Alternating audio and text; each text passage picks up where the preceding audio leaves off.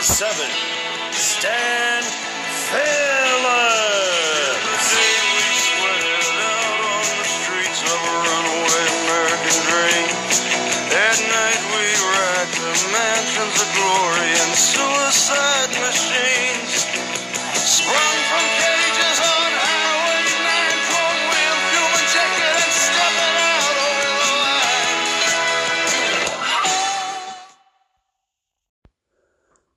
Good morning, Met fans. How you doing on this Saturday? Well, we came home. We thought we would do well, I say, with Max Scherzer on the mound. We lost a tough one, 2-1.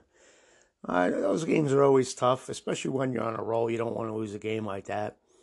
But that's baseball. Like John Sterling, our Yankee counterpart in announcing, says, that's baseball. There's going to be days like that. Mets have this hot streak going, a winning series. It's now in danger, but that's going to end sooner or later. You have your ace on there, especially with Jacob deGrom out, and we didn't win. Things like that happen. But what are you going to do? But we did get off to a good start yesterday with Max on the mound. Max came out roaring, and that was so nice to see.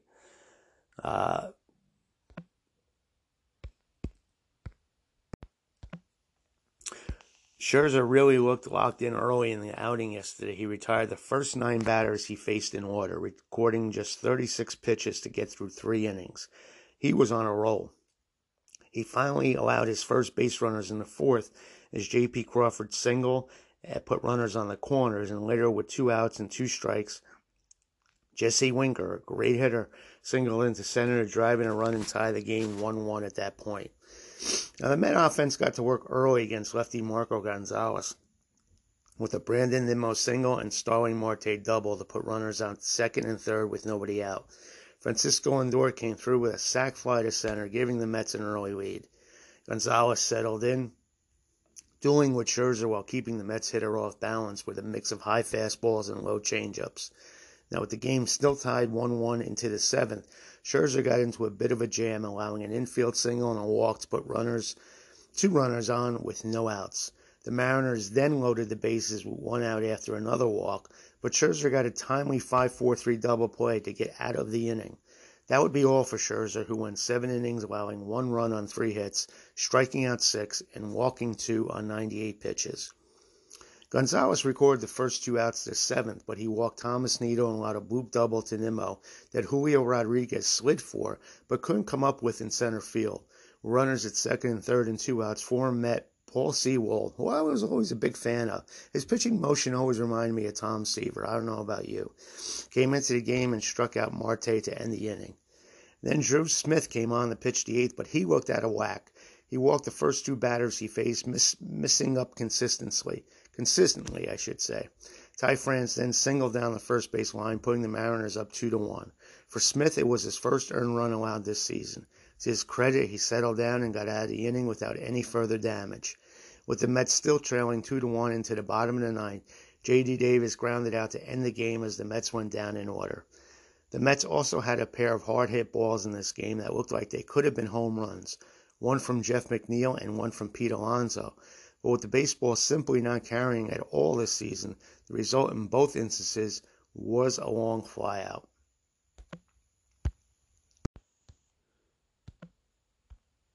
And Lindor flies it to shallow center. On comes Rodriguez, diving, and he makes the catch. Taking it third is Nimmo. He'll come in with the first run of the game. Outstanding play by the 21-year-old Julio Rodriguez. But Nimmo scampers home on the sacrifice fly, and it's 1-0 New York. Now the 2-2. Line, right center, base hit. That'll tie up the game. Jesse Winker back in Queens delivers an RBI hit, and it's 1-1.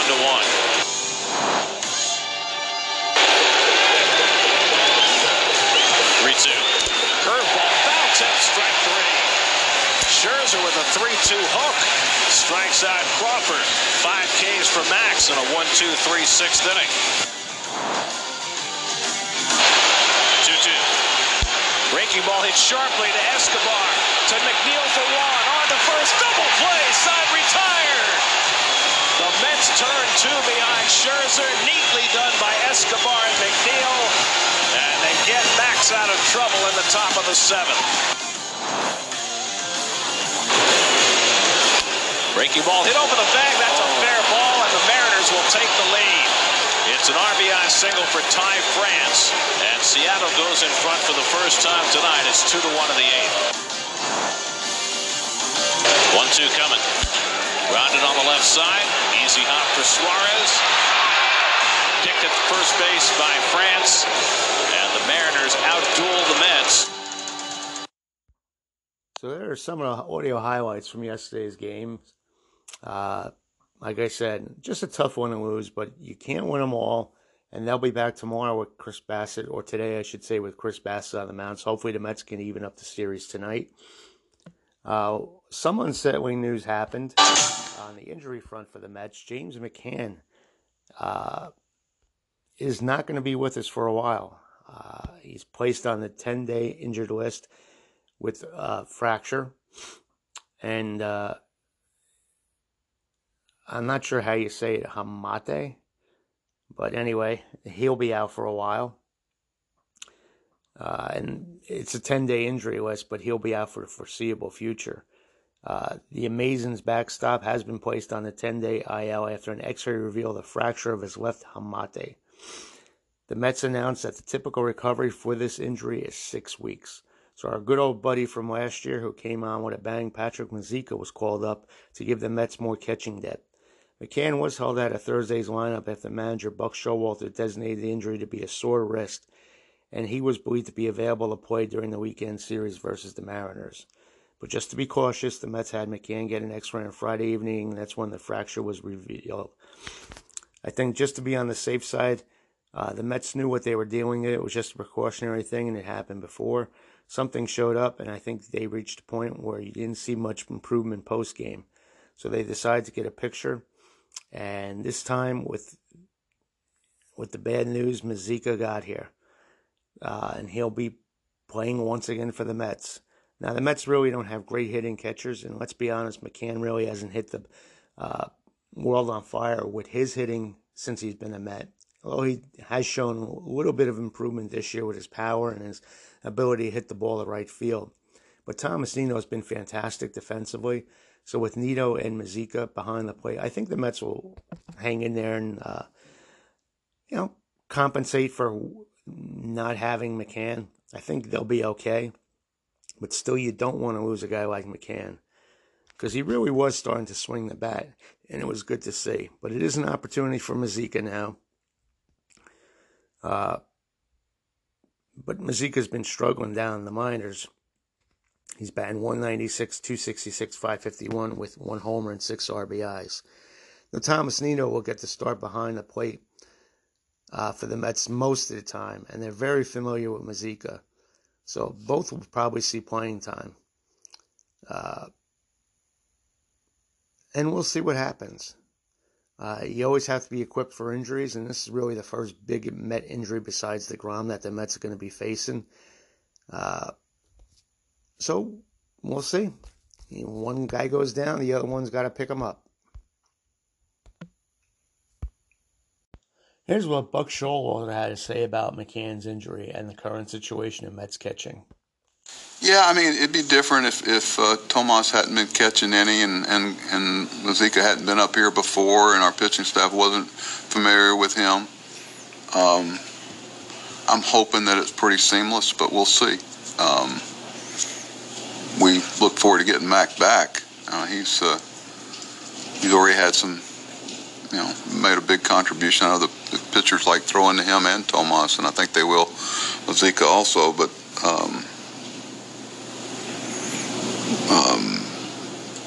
it's tough. I know how much Mac likes being on the club and contributing and being a part of it, but it's not something, we're going to see him again, and he's going to be contributing again.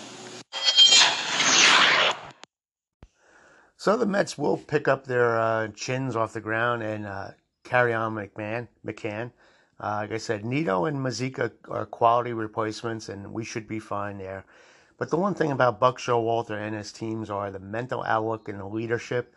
And even like I said, I've mentioned before in the podcast, the leadership of guys like Scherzer and Bassett and Marte and Kana have been fantastic. And I'm going to play you a clip of what Buck Showalter has to say about leadership and just having the right mental outlook every day for the Mets when they go out there. And that is something that they have had. So let's listen to Buck, shall we?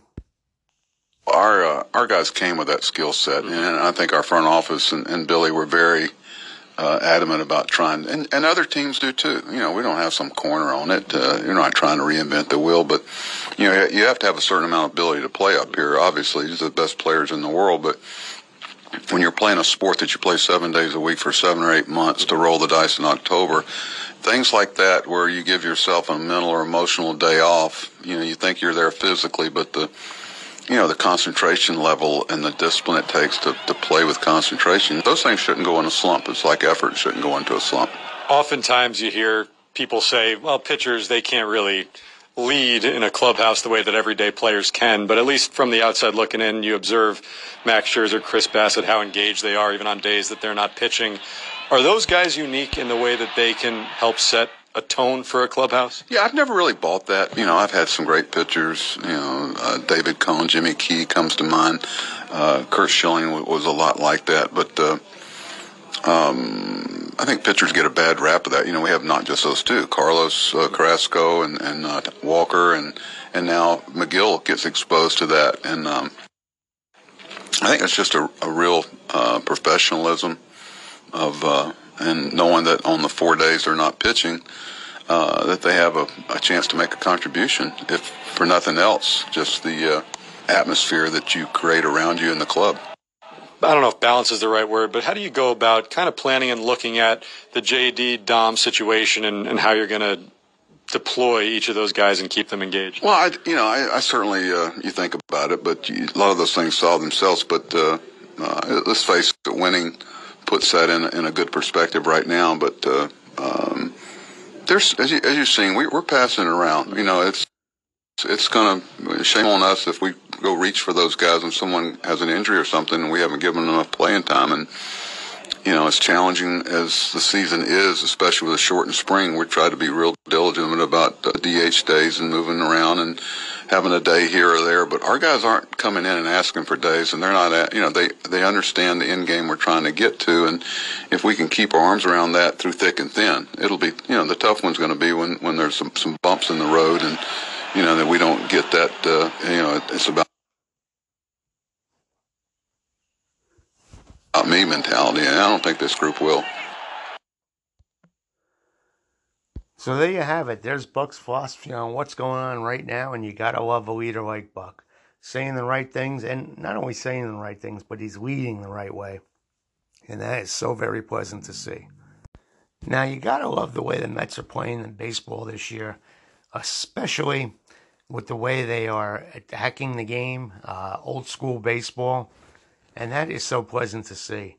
They're playing the brand of baseball in 2022 that makes them as lovable as they are successful so far. And the fans are really feeding off of this, but anyone who thinks the sport got out of whack in recent years by prioritizing power to such a point that record-breaking strikeout totals were seemingly deemed acceptable. Now, nobody hated that notion more than Buck Showalter, even when he wasn't managing in recent years. So maybe it shouldn't be surprised that these Mets are the definition of scrappy offensively. If they're all pitching and defense aside, they're winning games by putting the ball in play more than most teams, especially with 2 strikes and or 2 outs, even if it means choking up on the bat or slapping the ball to the opposite field to beat an infield shift. Now consider the fact that their total of 54 infield hits was the most of any team in baseball by a whopping margin of 19 as of Friday. That speaks to their ability and their additional speed this season, but also their desire to simply make contact. Billy Ripken on MLB Network even says he appreciates the Mets right now. He thinks it's a mindset and it's paying off for them. I think major league hitters are good enough for the most part not to strike out if they set their mind to it. But I do think Billy's right in the fact that sometimes players just accept striking out like it's nothing anymore. And it's unfortunate, but baseball's basically gone through a phase where guys were going to the plate swinging for the homers, and it was okay to strike out. Now, I'm not sure where that mindset came from, but the Mets are showing an improvement on that when they're going into the batter's box, taking pitches, extending the at-bats, and battling, and that's good to see. Now, especially in RBI situations, the Mets have thrived this season, and in the past they really have not, and they've been making contact when it counts. So that is good because you throw all the techniques out and dig down deep and compete when you need that big hit. And they have been able to make contact and get the hit without trying for a home run every time. It might be ugly, and ugly knocks with 2 outs and runners in scoring position are a beautiful thing. If you're a fan of baseball like I am, you love to see that hit that knocks in the big run with 2 outs. That's what wins ball games. Now, perfect example of that is Mark Canha's soft single over shortstop with the bases loaded with 2 outs in the first inning of Thursday's 4-win win over the Nationals. He managed to pull his hands in on an inside fastball and muscle it 4-0 for a single for a 2-0 lead, and that's the way you want to hit. It only measured 73 miles per hour in exit velocity and was much a testament to Canha being aware of the rookie pitcher's two-seamer that night, Juan Adon, and would run up in the plate as it was a bit of good fortune. It was somewhat typical of how the Mets have hit this season. That is their hard hit rate as measured by MLB StatCase. And I know everybody's in love with the hard hit rate, but you still got to hit the ball at the right time at the right spot. And the Mets only ranked 27th out of 30 teams going into Friday's play. Now that seems rather stunning for a team that ranks 5th in the majors in runs scored. But it should be considered evidence that perhaps the Mets' production isn't sustainable for 162 games. We shall see. Have they been lucky? We shall see. But I do like the way the Mets are hitting the ball.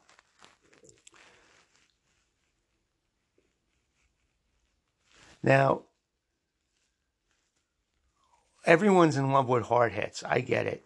And everything measured as anything over 95 mile per hour in exit velocity is a hard hit.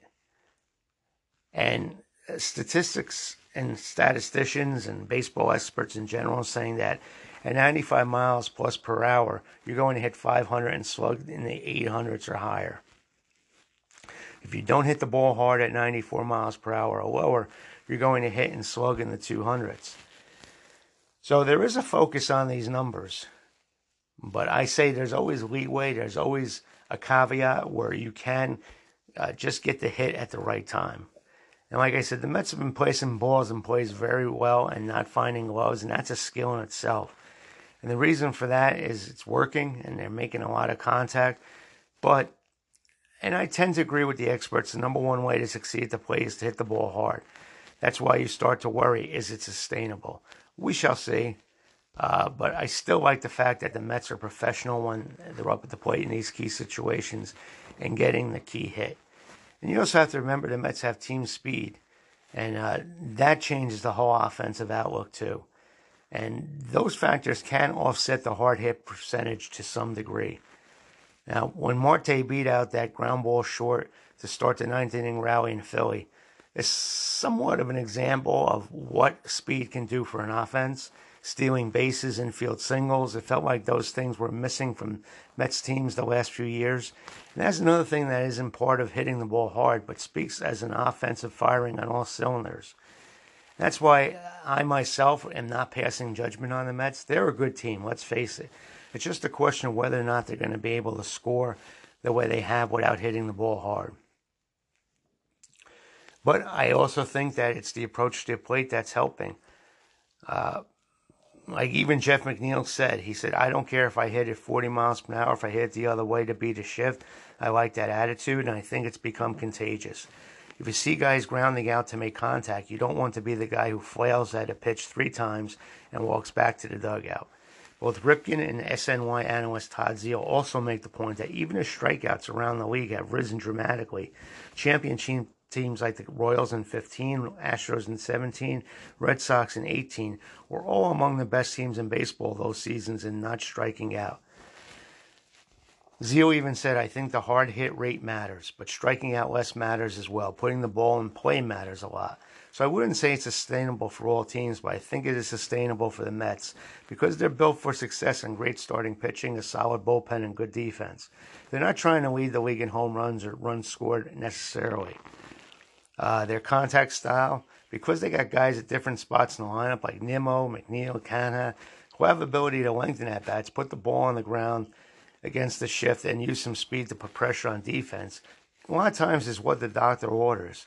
If you have a guy doing that in a lineup of feast and famine guys, it doesn't work. But this is a balanced lineup, and that's why it's working. And I think it's a formula that can continue for this team. It remains to be seen just how significant the low hard rate proves to be. But for now, there's one thing everyone seems to agree on, from purists to skeptics, is that the Mets are doing well when they have to do well. It's refreshing to watch a team that prioritizes putting the ball in play over everything else. Now, the one thing we've noticed is the ball really is not carrying, so home runs aren't as big a factor as they once were this year. And although the Mets had a quiet bat last night, the team had a couple of hard hit balls that looked like potential home runs off the bat and only fall harmlessly as outs. Leading off the bottom of the seventh inning, McNeil slammed a Marco Gonzalez pitch 95.4 miles per hour. There's your exit velocity. And he hit a 360-foot fly out to right that sounded like a homer off the bat. McNeil was visibly upset as the ball landed in Steven Souza Jr.'s glove for the out. Then in the eighth, Pete Alonso demolished a Paul Sewald pitch to center field. The ball came off the bat at 103.4 miles per hour with a 32-degree launch angle. According to Baseball Savant, Alonso's ball had an expected batting average of .750, but instead of soaring out of the park, it was just another out. Now, it's no secret that players have had issues with the baseballs this season, both in terms of grip and carry, and Friday was just another example of the balls not carrying the way they have in the past. Normally, Buck Showalter responded when asked if he thought Alonso's ball would carry out. I think you guys know I'm not going to start getting into all the things that are going on overall of baseball. The numbers are what they are. What normally exit velocity dictates, it's the same for both teams. I think it's pretty obvious that it's been a challenge all around in baseball. Now, we're playing with the same baseballs that every team does, Showalter said. Whatever's going on, we won our share of games the way it is. Now, Alonso was asked about his long loud out after the game, explained that he thought he had hit it as well off the bat. So he did his job, but it just didn't work out. Now here's what Buck Showalter had to say about dead balls this year.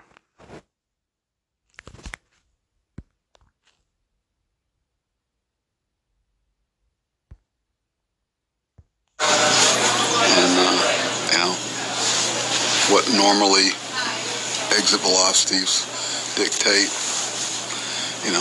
it's the same for both teams. So I think it's pretty obvious that, that it's been a challenge all around baseball. So, we're playing with the same baseballs from team to team. So whatever, that doesn't really, whatever's going on, we've won our share of games the way it is. So get two well-pitched games. I think what goes, I know it doesn't with you guys, but Max was really good tonight, and especially that last inning, he just competes. It's fun to watch, and glad he's on our side. I haven't talked to him yet. I don't do a whole lot of conversation with Max during the game, unless he wants to. No, he didn't say anything. I think there were some other things going on. When he goes in, he's either going to throw it for a striker or get it in there, and I probably just ran on him a little bit more than usual. Obviously, not trying to hit anybody, but when Max goes in there, he goes in there with drive, with the idea of getting it, deep in there, and sometimes the guys can't get out of the way, they get hit. Tough one on the one is to hit the batter and hit Tomas. I've seen a lot of injuries like that with catchers because you kind of relax seeing a ball in there and it deflects off the catcher. Off of contact and in the sound, absolutely. I thought it had what it took to go over the wall, but just didn't, unfortunately. And I mean, whether it's the ball or bad conditions. I mean, it is what it is, outs and out. I mean, tagged it pretty good on contact. It felt excellent. And for me, I thought that should go over the wall. But, I mean, again, conditions pretty unfavorable tonight, pretty bad. Bad night. I mean, a lot of fog out. I mean, it's raining. So just pretty much not a good night to hit the ball over the wall. And every once in a while, it's better to hit the ball on the ground. But, I mean, did my job, hit the ball hard, just didn't go for me. So there you have it. Showalter and Pete Alonso basically recapping the night. Alonso's long ball dying, Scherzer's effort, and Buck just basically summarizing what's going on with the dead ball this year. So that's going to wrap up our summary of the Met game today, of last night. Again, we take them on again tonight. It's 7:05. We got Chris Bassitt going on the mound. Chris Bassitt has a 4-2 record with a 2.49 ERA, and he's going against the heralded rookie, George Kirby from the Seattle Mariners. A lot of eyes will be looking on George Kirby. He's a big prospect in Major League Baseball. So we'll see what happens tonight, and hopefully the Mets can bring back a W. Now let's talk about what's going on elsewhere in Metland. As we always do, we like to do our shameless plug for our Facebook group, New York Mets Baseball Way of Life. To me, it is the best Met baseball group there is there on Facebook.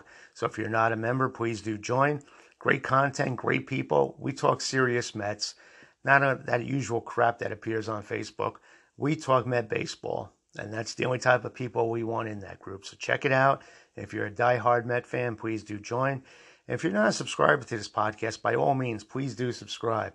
We'd love to have you as a subscriber. That way you're alerted every time a new podcast is up, and we do one every day. And if you ever need to reach me, I'm at philstan41@gmail.com. Shoot me a line with any suggestions, comments, whatever.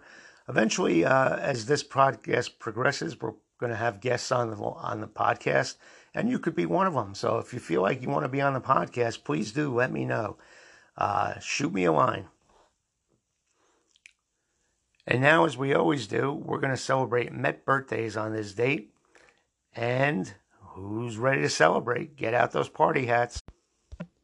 On this date, which is May 14th, happy May 14th, everybody, Dick Tidrow was born in 1947. Old Dirt. Yeah, he's more famous for being in the Yankees, and I guess with the Indians he got off to a great career start.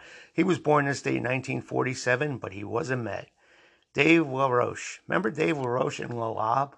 Sort of like an Ephus pitch. He was a Met at one time, and he was born in 1948. Current coach Joey Cora was born in 1965. Takahashi Kashiwada, say that 10 times real fast. Former Met pitcher was born this date in 1971. And Brian Lawrence was born this date in 1976. Now, on the transaction front, the Mets purchased Jerry May from the Kansas City Royals on May 14, 1973, and they signed free agent Seth Landrum on this date in 1993. So there's your birthdays and transactions for this date. And now, as we always do, we're going to go ahead and look at today's Met Jeopardy and trivia questions of the day. Who's ready for that? I know I am. I hope you are. What do you want to start with first? The trivia? Okay, you got it, folks. That's the beautiful thing about this podcast. We do it as one. Whatever you guys want to do, that's what we do.